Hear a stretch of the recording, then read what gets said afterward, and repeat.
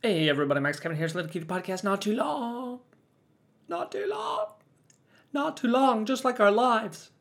Just like our lives. Blink and it'll be over. You think you're born and then you die. You know, and when you're a young kid, you're just like, oh my god, this day is so long. Oh my god, this car ride to grandma's house is an hour. Oh god, I can't get in this car. It's the longest hour of my life. Oh my god, and then all of a sudden you blink and it's over. You blink and it's over. You're on your deathbed. You're like, oh my god, I had 7 grandkids and 18 great grandkids, and I got 47 great great grandkids. Because actually, I'm 172 now because like modern technology is keeping me alive. But now, my brain is deteriorating, and even the nanobots and the singularity machine can't fix me, and I'm gonna die soon. Even though I got 742 great great grandkids, and then I got 400,763 great great great great great grandkids, you know, because my DNA is the best of. I'm just like fucking Genghis Khan. I got all kinds of grandkids DNA, but it can't keep me alive any longer because goddamn singularity, goddamn AI, you know. Anyway, what was I talking about? Oh yeah, it's just this podcast not too long, you know, just like life, it's not too long, you know. Don't waste your time, you know. Don't waste your time. Listen to failed comedians podcast. You know what I mean? Anyway, I'm just it's Sunday evening over here in Japan. You know, I'm just enjoying a nice little Sunday evening with the fam. I guess with the fam would just be, you know, my dog and the lady friend. You know, Zoro. He's he's had a week. You know, I wouldn't call it a rough week. I wouldn't call it a good week. You know. Oh, he's doing a little better. You know, he's not biting me so much anymore. You know, he's just kind of opening his mouth. He's opening his mouth and like pretending to. He's like, I'm gonna bite you. I'm gonna bite you. I'm gonna do it. I'm gonna do it, man. I'm a punk and I only got one eye. Right? I'm gonna bite you, you son of a bitch. You know, and you know, sometimes we go outside. We go outside to go poop. You know, and he likes to bite the fence. He likes to bite the you know the what are they called? The nuts in the washers. You know, he likes to bite those on the fence. I'm not sure. Maybe the lead paint tastes good to him or something. I'm not exactly sure why he likes. He does like biting. You know, he does love biting things. Yeah, we you know, he's a good boy. Sometimes, you know, he can sit now. He sits. Sometimes he can lay down a little bit. Sometimes. Can't get him to stay though. Can't get him to stay though. He won't do that. Definitely won't do that. He loves moving.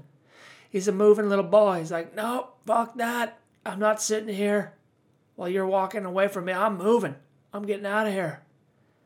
I don't care how many times you close that fence. Yeah, so what I do, you know, we have him in the little fence there, you know, little fenced off area in my house, you know. So I open the gate. First I make him sit down. I'm like, Zoro, sit. I'm like, if you don't sit down, I'm not opening this gate, you son of a bitch, you know.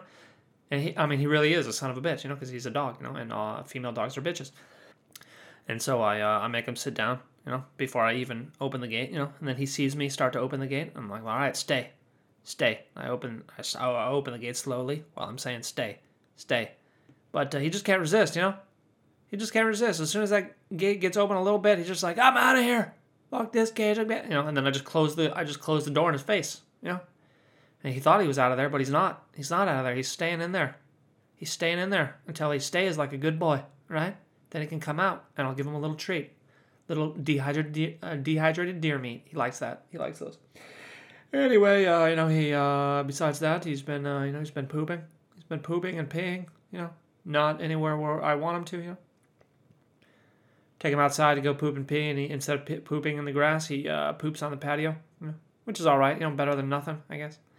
Then inside, you know, we got a little pee pad there, and like a little, you know, like mat, like a little blue mat. He likes to pee on the blue mat and sleep on the pee pad.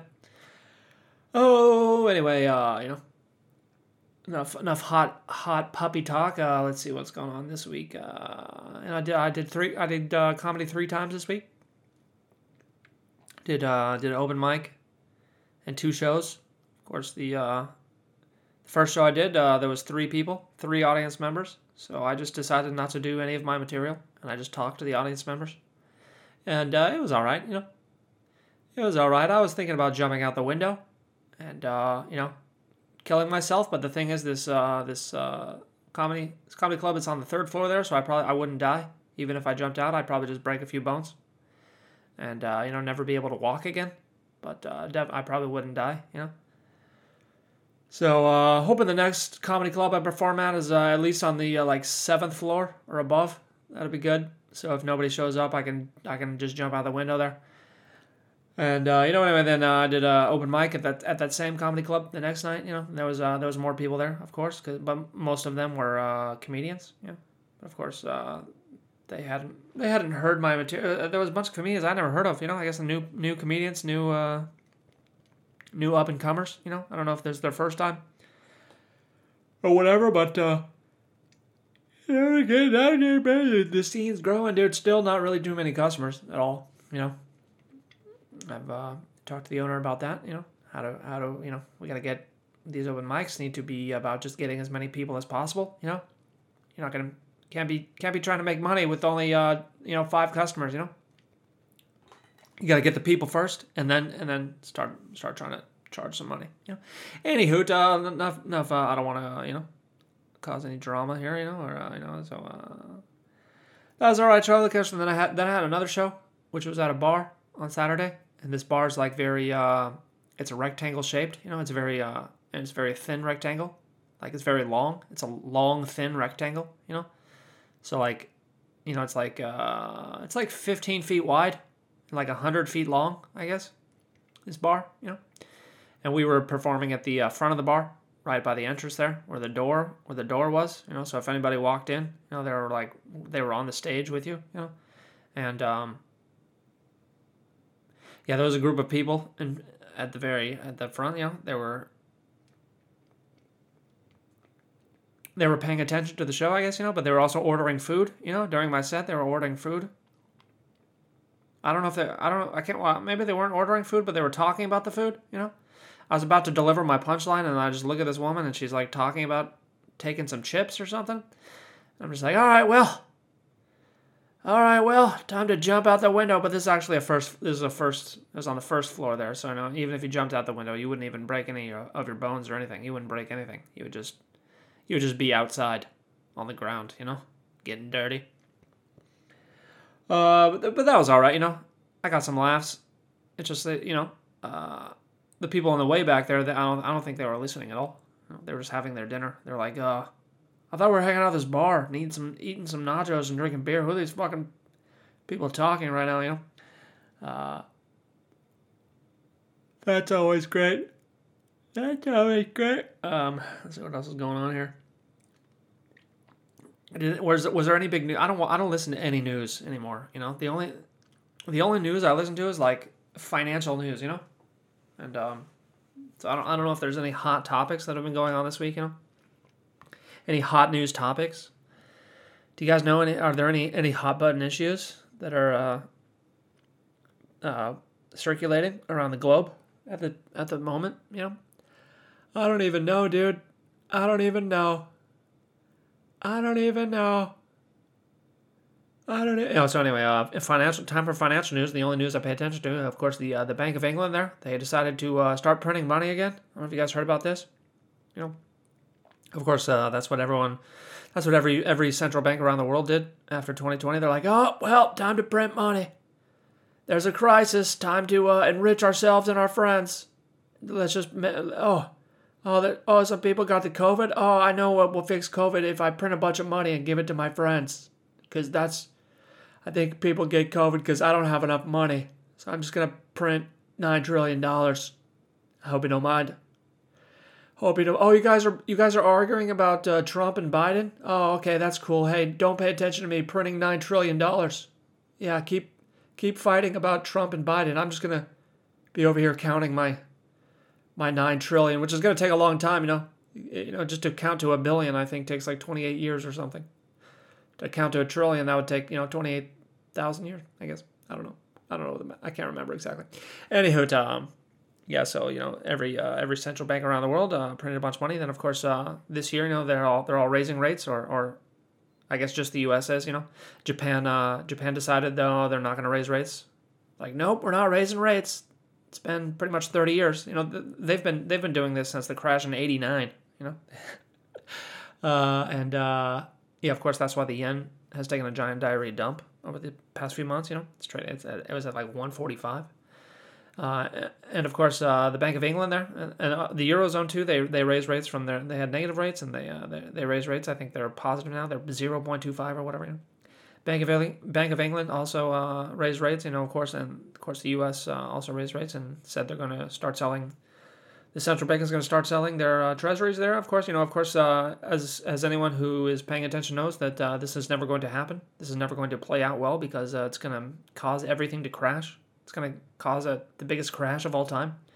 Like I say that with no hyperbole. It'll be if all these banks around the world raise their rates, it will cause the biggest crash of all time, greater than the Great Depression, greater than your mom's fat dump after eating bava fresh. Anyway.